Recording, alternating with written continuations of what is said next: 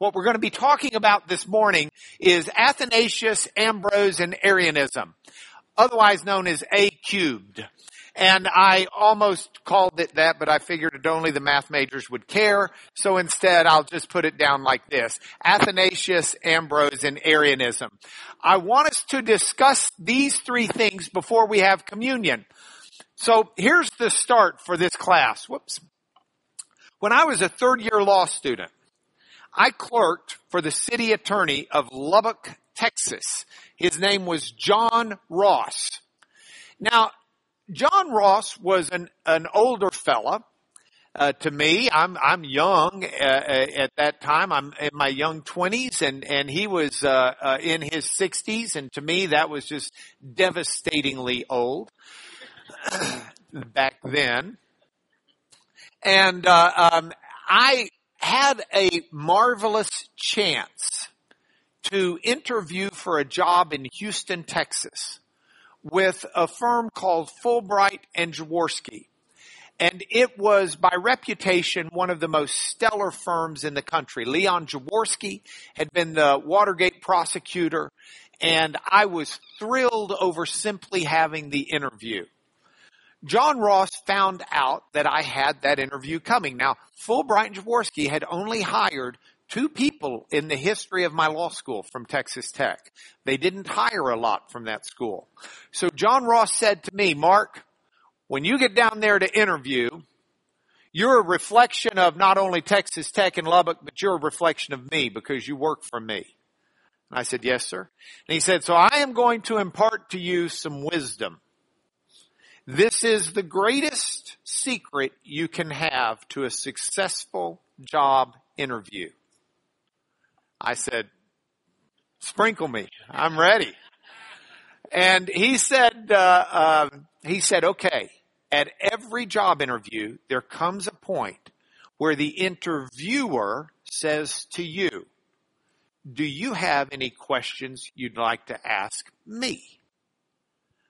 And he said, 'That's your opportunity. I'm going to give you the answer that is perfect for you.' And I said, I'm ready. Tell me. By the way, I've passed this answer on to all of my kids, to all of my friends, to anyone who comes up to me that is interviewing for a job. This is really good. So you folks who one day are going to be interviewing for a job, you file this away. This is a good one. When you get asked that question," John Ross said to me, "do you have any questions you would like to ask me? You look them in the eye, you smile, and with sincerity, you say, 'Yes, as a matter of fact, I have one.' I don't presume that I'm going to get this job, but if I should be so fortunate, have you found any recurring problems that happen with your new hires?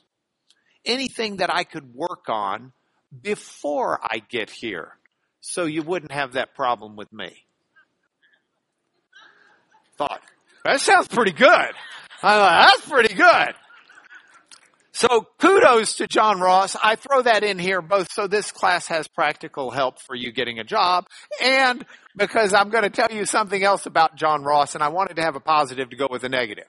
So John Ross was turning 60 or 65. I don't remember his birthday. And we wanted to get him a birthday gift. And John Ross had a very, some might say, pessimistic view of the world at times. So we decided that we would get him a birthday gift that kind of for us encapsulated the attitude of John Ross. Since it was a late birthday, we decided the color of mourning is black, so we would get him a black t-shirt, and on it we wrote a slogan that just seemed appropriate for John Ross. "Life is hard, and then you die." Now,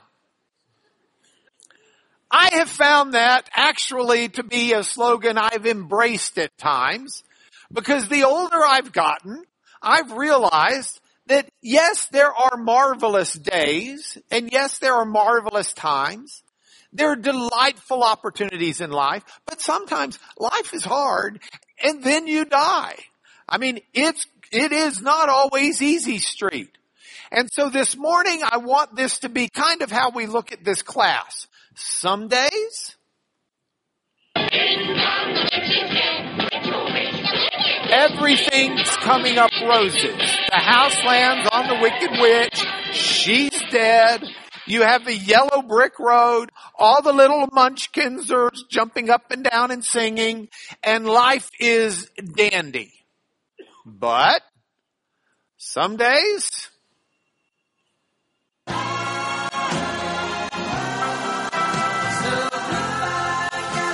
yellow brick road ain't there. And the dogs of society are howling. And you're in life is hard and then you die mode. Now, I'm sorry, this is life. And I'd love to tell you that if you become a Christian, everything is always fantastic. But life is hard. And it's hard for everybody. God never said, I'm giving you paradise on earth in that body when you meet me as your Lord and Maker. God said, that body is destined for the grave. This world is destined for destruction, but I will give you eternally a body and a life that will last forever. A glorified body. And he says, I will take you there, and it's the hope and confidence of that will be your bedrock foundation for you to live in this world with a joy that is unexplainable, a peace that passes understanding, a happiness and a joy that people otherwise can't have because we have overcome the world. That's the promise, and it makes a difference. So that's what we're going to look at today, but we're going to do it through the framework of three different things. We're going to look at Arianism, Athanasius, and Ambrose.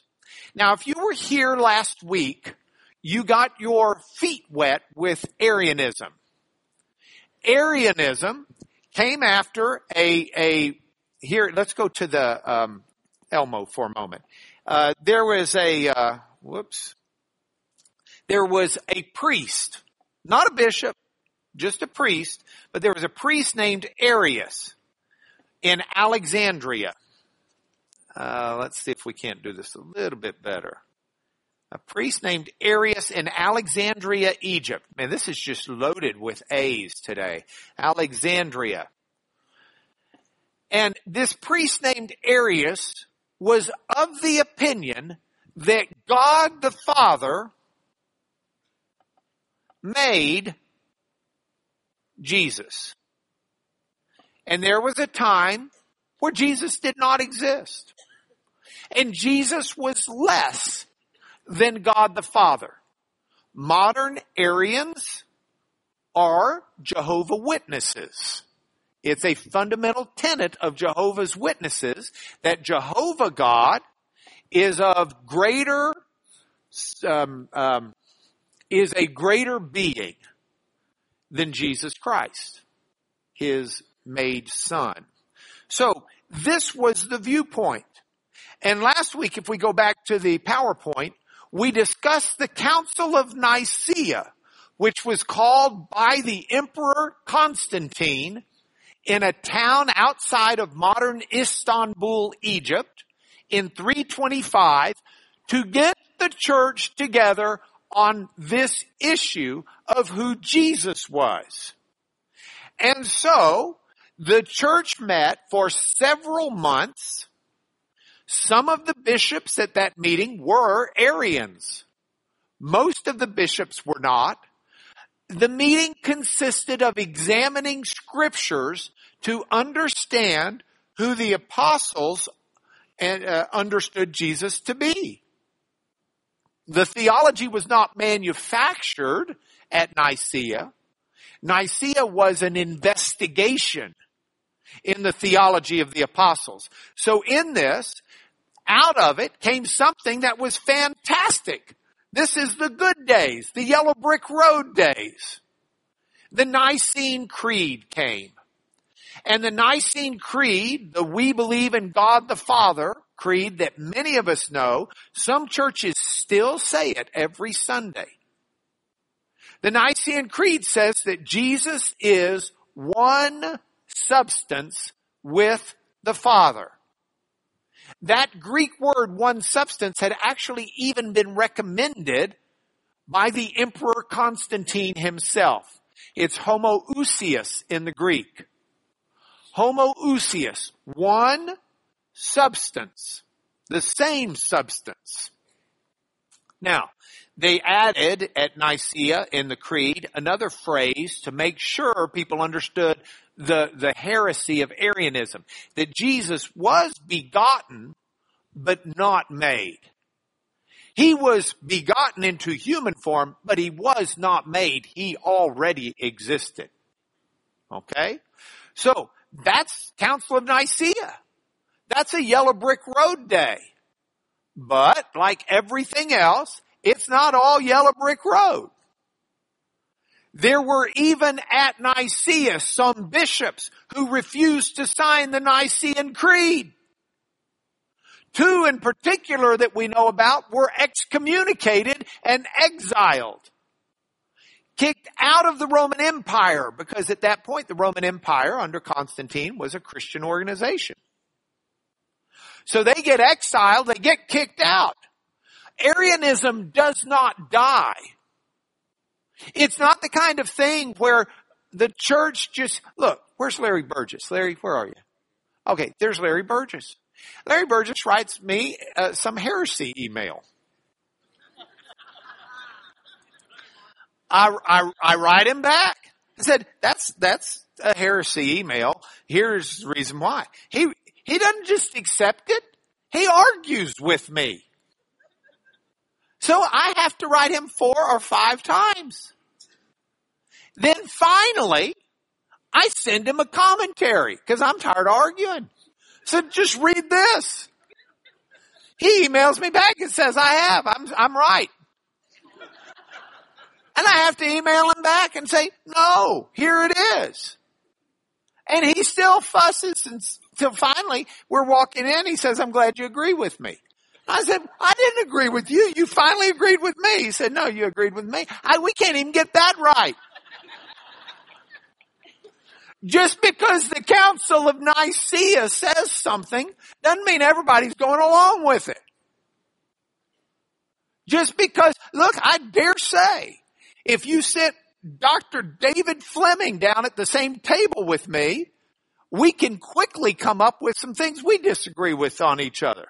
Fortunately, none of it, and with all love to Larry, none of it is a heresy issue like who is Jesus. But that's the way it is. Some days it's yellow brick road. Other days it's the black t-shirt. Now, there is a junior fella who's there at Nicaea. He's helping the Alexandrian bishop. His name is Athanasius. And Athanasius leaves from Nicaea, where he assisted the bishop. And lo and behold, 3 years later, the bishop's dead, and Athanasius is made bishop. That's a yellow brick road day. Athanasius, the bishop of Alexandria, at a fairly young age, I might add. A staunch Trinitarian, believes in the Trinity, believes in the Nicene Creed, believes that Jesus Christ is of one substance with the Father. He's no Arian. But, just because he becomes the bishop doesn't mean it was all yellow brick road for him. The Emperor Constantine, who made Christianity the official religion of the Roman Empire, the Emperor Constantine, who called the Council of Nicaea, who paid for all the bishops to attend, who put them up for 2 or 3 months while they were there, who came up with the word homoousios. The Emperor Constantine, the ruler of the known world, decided that the people came down a little harsh on the Arians. So the Emperor Constantine urges the new bishop of Alexandria, Athanasius, go ahead and accept Arius back. Go ahead and let him be a priest there in Alexandria. You know, maybe we were a little too harsh on the Arians. After all, God is God, and different people can have different views of Jesus. You know, just cut him some slack. Athanasius stands up to the emperor of the Roman Empire and says, no, that's heresy. I'm not going to do it. He's not going to be a priest under my watch. Yeah. Got him exiled. So Constantine exiles him. Athanasius, Yellow Brick Road bishop. Life is hard and then you die. Hit the road, boy. You're out of the Roman Empire. You're not following me? You're gone. So do you know what he does? Athanasius goes out as an evangelist and just starts sharing the faith everywhere. He becomes a missionary. Fine, you're sending me outside the Roman Empire. I'll just tell everybody about Jesus, the Son of God, begotten, not made, homoousios, of one substance with God the Father. And he spreads, Athanasius spreads Trinity doctrine everywhere he goes. Well, this isn't working. The people of Alexandria refused to appoint a new bishop. So now you've got a bishopless church, which means Arius can't become a priest anyway because there's no bishop to allow him to be one. So finally it's kind of like, okay, fine. You can come on back. And Athanasius is brought home. Yellow Brick Road. God be glorified. Only for Plan B to take place. Plan B. Let's say that Athanasius is a murderer. I think Athanasius killed one of his opponents. Athanasius arranged for one of these Arians to be killed. He's a murderer. Indict him for murder. Arrest him. And he's indicted for murder. Now the charges, they kind of fell apart when the guy that was supposedly killed was found.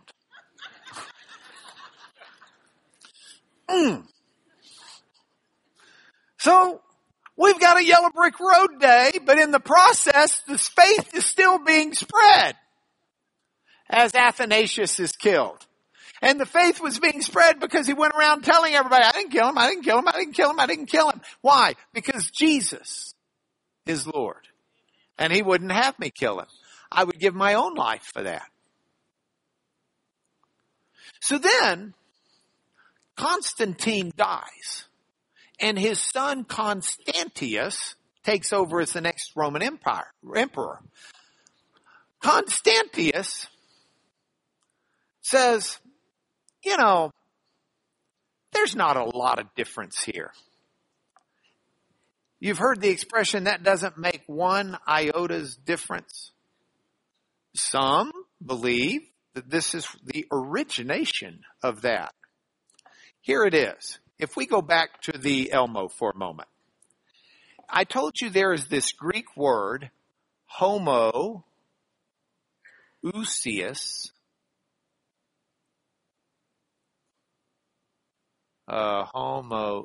There's an extra O in there, sorry.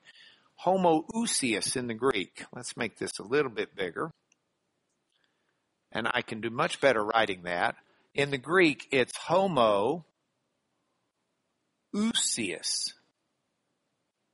O-U-S. Homoousios. And that means one substance. Now, what Constantius, the new emperor, says is, just add an iota.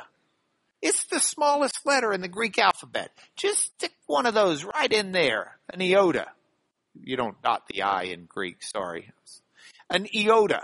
So instead of homoousios, it would be pronounced homoiousios.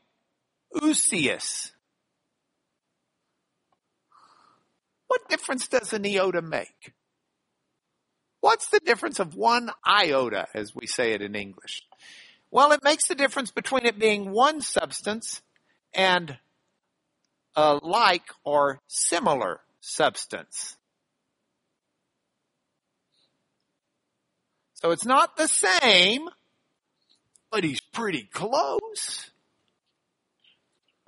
It's just an I. Well, Athanasius says, no, we're not going to add an I. There is a difference, and that's heresy. I'm not recognizing Arianism. No. So the new emperor, Constantius, son of Constantine, exiles him again. Says, fine, you're just kicked out. Well, that doesn't work either. Eventually he's brought back. And while he's brought back, he's worshiping the Lord. What a wonderful Yellow Brick Road experience. Isn't it great to be worshiping? And that's what he was doing when he was arrested. Well, they sent the people to arrest him.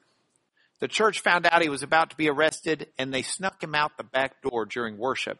And he went and he lived in his father's, actually went to the cemetery and hid in his father's grave for about 4 months while the church brought him food. During these exile periods, he's not only evangelizing, it's when he's writing his materials that help change the world, materials that spread the faith. It's an amazing story of a real man who's called by God's purposes, who stands up for God's truth, and as a result suffers persecution. Black t-shirt days where life is hard. And he dies as he spreads the faith. It's a pretty neat story. Now, let me tell you about St. Ambrose. Shift gears for a moment. St. Ambrose, so Alexandria, Egypt, is down south of Rome. North of Rome is modern Germany, ancient Gaul. That's where Ambrose is born. Now, Ambrose has some marvelous Yellow Brick Road days from the very beginning. He comes from a really cool Christian home. Both of his parents, devout believers. His dad is of Roman nobility. He's a Lord High Muckety Muck in the Roman army and the Roman government. And he rules over a lot of Gaul. And so here you've got a man who's born into a great Christian home. He's got a brother. He's got a sister. His sister becomes a nun. I mean, the guy's just really with it. Got a great life. Born in the 300s. We're still in the same time period, though he's a little bit younger than Athanasius. We don't know exactly, by the way, when he was born. Back then, they didn't celebrate birthdays. Isn't that kind of weird? They celebrate death days. So a lot of these people, we know exactly when they died. It's kind of sketchy on when they were born. They just didn't celebrate birthdays. Wasn't a big deal. So anyway, he's born into this great Christian home. Yellow Brick Road Day, what happens? While he's still a young man, his dad dies. And when dad dies, there goes the career, there goes the job, there goes the nobility, there goes the money. But mom is able to figure out how to make things work, sends the kids down to Rome where they get a great education. From that education, Ambrose becomes a Roman governor. And he's the governor ruling out of Milan. Big city even back then, north of Rome in Italy. So you've got the governor of Milan, Ambrose. He's made governor in his 20s. Now, Milan is ruled over by a bishop. The bishop is an Arian. And this is a problem that's plaguing the church. You're decades away from Nicaea. The bishop's an Arian, and the bishop dies. And so the question becomes, who's going to take the bishop's place? Is it going to be an Arian? Or is it going to be a Trinitarian, someone who believes that Jesus is the Son of God, but yet is fully God? Which is it? So the fight is waging back and forth between the Arians and the Trinitarians. And ultimately they go in front of Ambrose, and they both camps said, well, look, why don't you just become bishop? Ambrose says, I could do that. And so Ambrose becomes bishop. And as he becomes bishop, the first thing he does is he sells everything he's got. Sells all of his family's wealth, gives it all to the poor and to the church, and then requires everybody else working for the church to do the same thing. That's a credibility builder, isn't it? Can you imagine that? He takes the job of bishop, elder, overseer, and sells everything he's got and gives it to the church and the poor. Then requires the rest of the church to do the same. After that, or in conjunction with that, I should say, he starts studying theology intently. Now, we have reason to believe that even though he grew up Latin speaking as a Roman, that his home may have been a Greek home of Greek origin, because he clearly knew his Greek well. And so Athanasius starts studying theology like crazy. And he starts studying the writings of these people that we've been studying about in this class. Origen and Basil and others. We haven't covered Basil in this class, but we will. So here he is. He's got all of this, and he's using it to truly teach not just himself, but his congregants. And what's more, what doesn't surprise you is he's not just a teacher, he's also a pastor.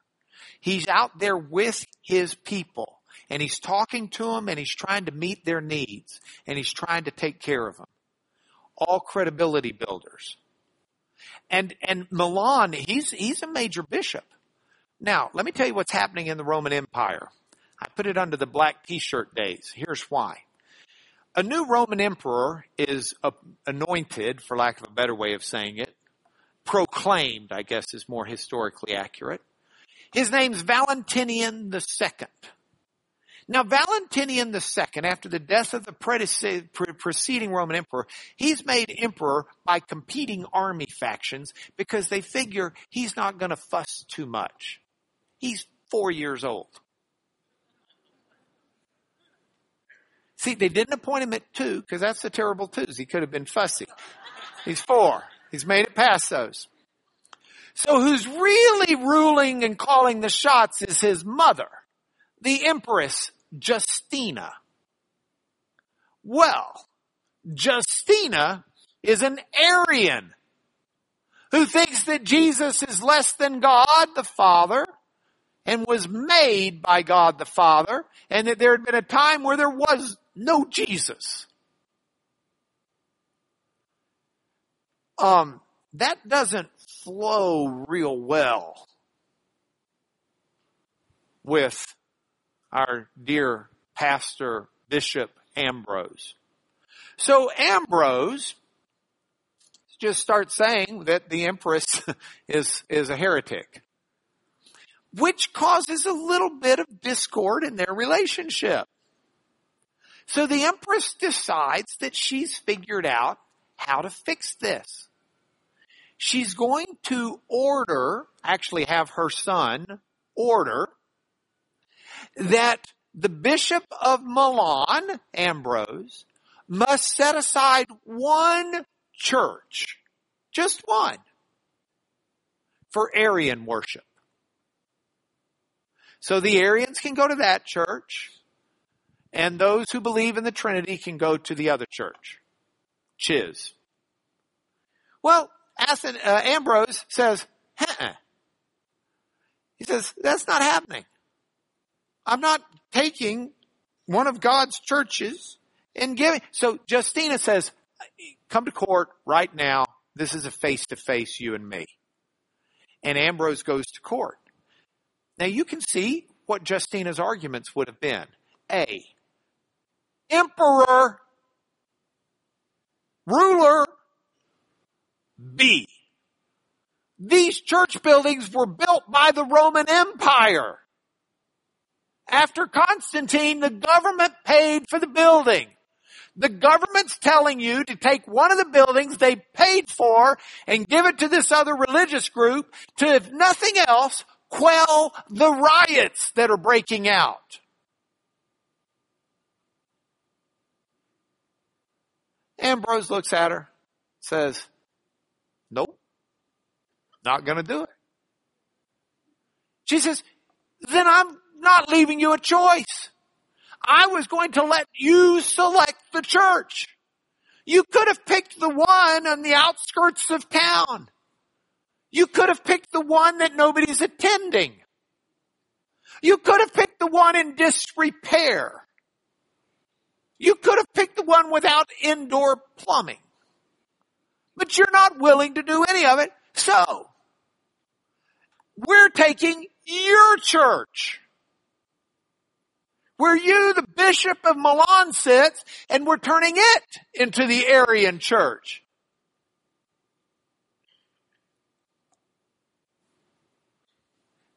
And the riots continue.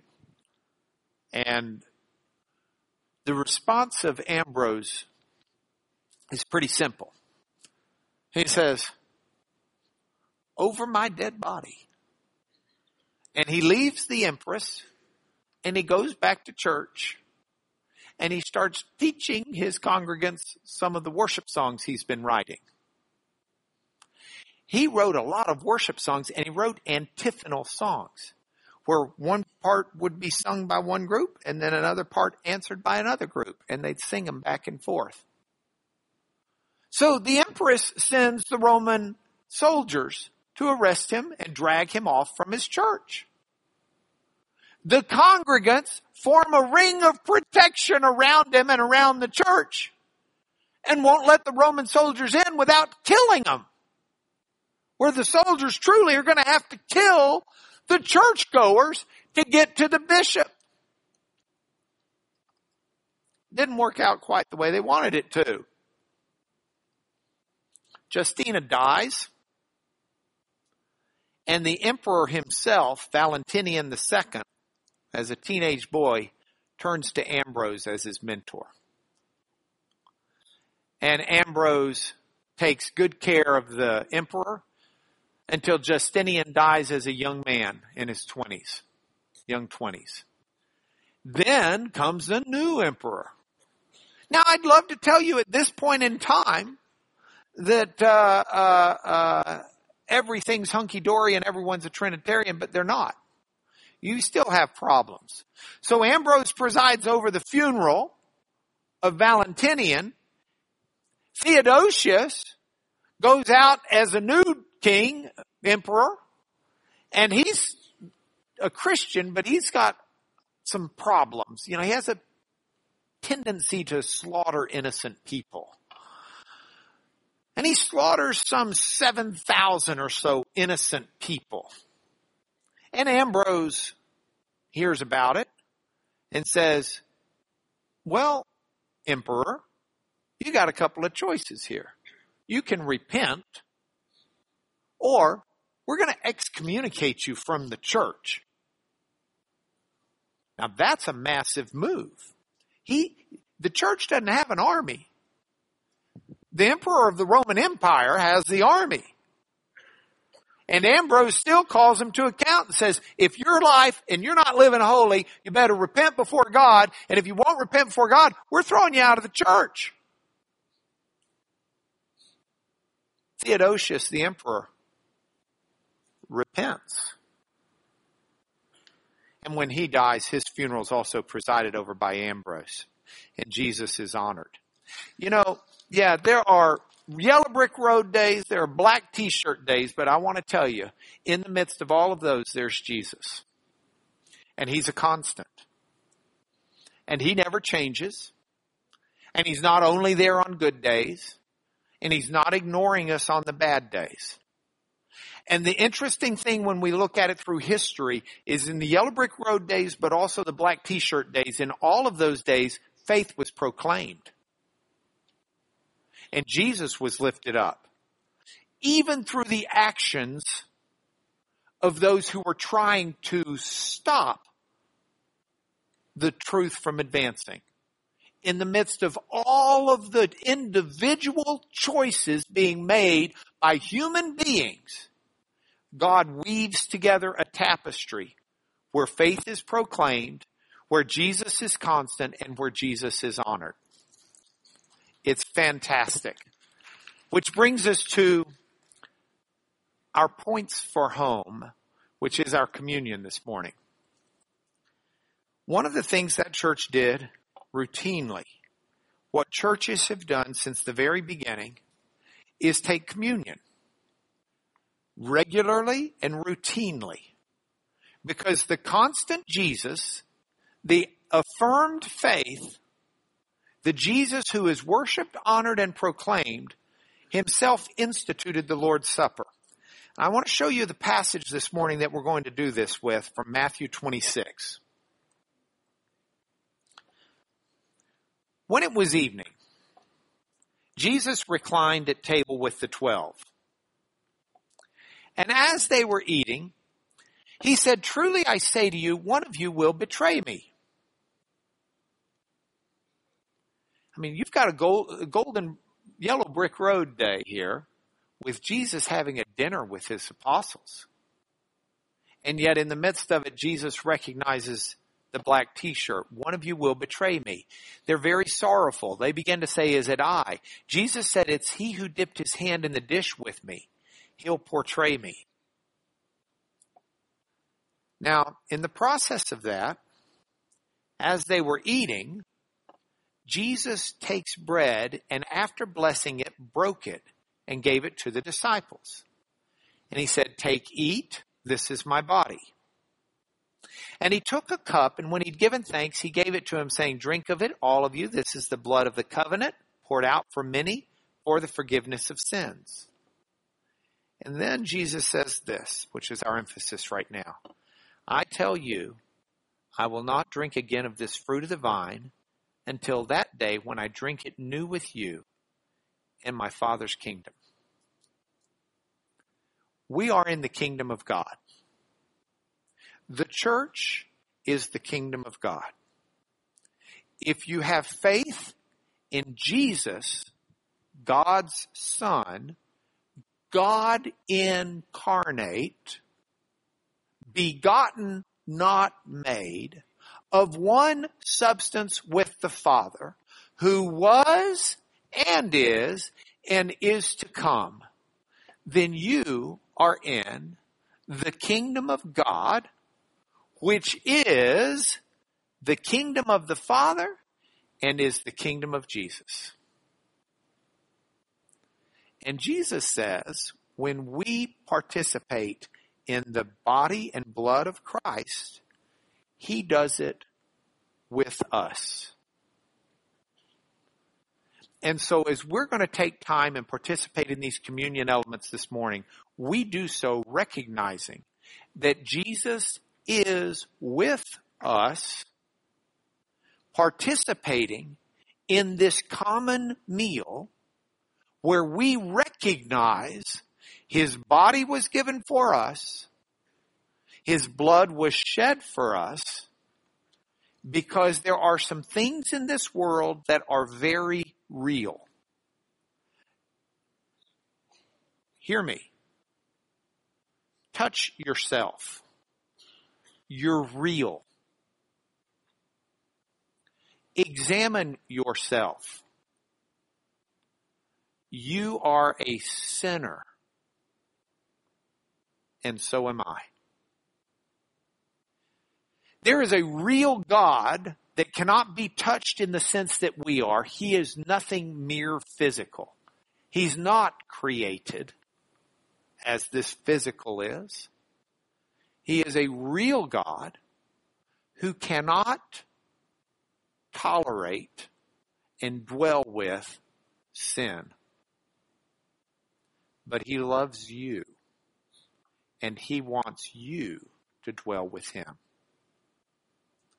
So the sin's a problem. And it's a human problem, and it's a divine problem. It needs a human answer, and it needs a divine answer. And the only answer that will ever merit is one that is both human and divine.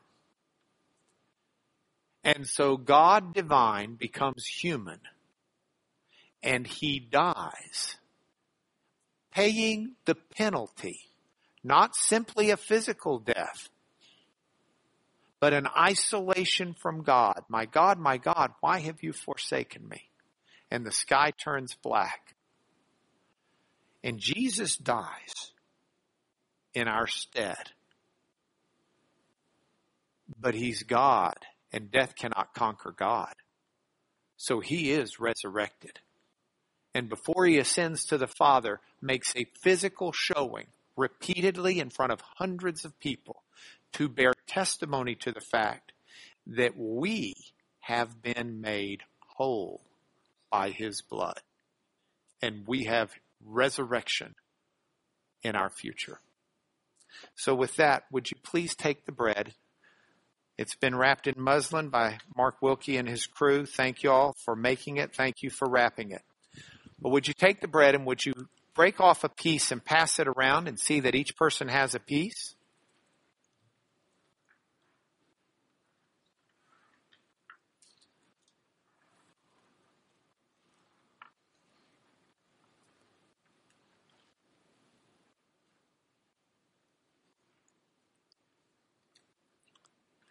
The bread is unleavened because it's a Passover bread. Leaven was not used in Passover bread because leaven, and even in Passover today, leaven represented sin. So you have no leaven in this because this is the body of Christ. It's without sin. And Jesus says, take and eat. This is my body. Would you do the same?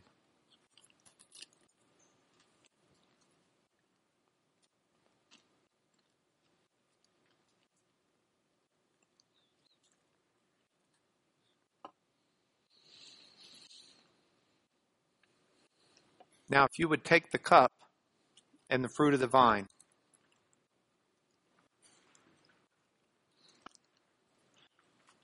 and if someone would be responsible for seeing that it's somehow poured for people,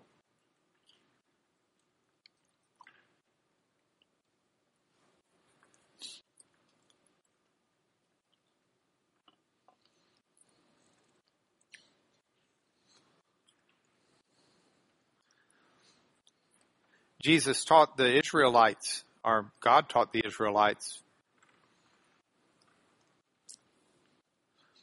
that life is in the blood. And it didn't take a veterinarian to know if you took blood out of a creature where the creature had no more blood, the creature had no life. You cannot live without blood. And Jesus, drawing upon the color of the wine,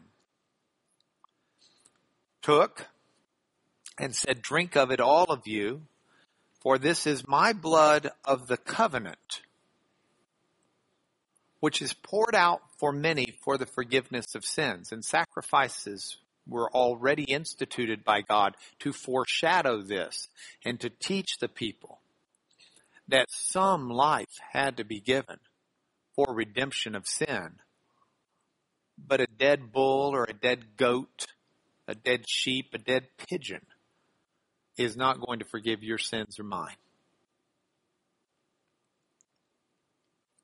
But the death of Jesus Christ will. And you and I can think of the darkest, worst, most evil thing we've done, we've thought, we've contemplated, we've wished. and know that this blood washes away all of the true moral guilt that we would otherwise carry with us to the grave. And it's gone. This is the blood of Jesus, the blood of the covenant, poured out for the forgiveness of your sins and mine. So let's partake together.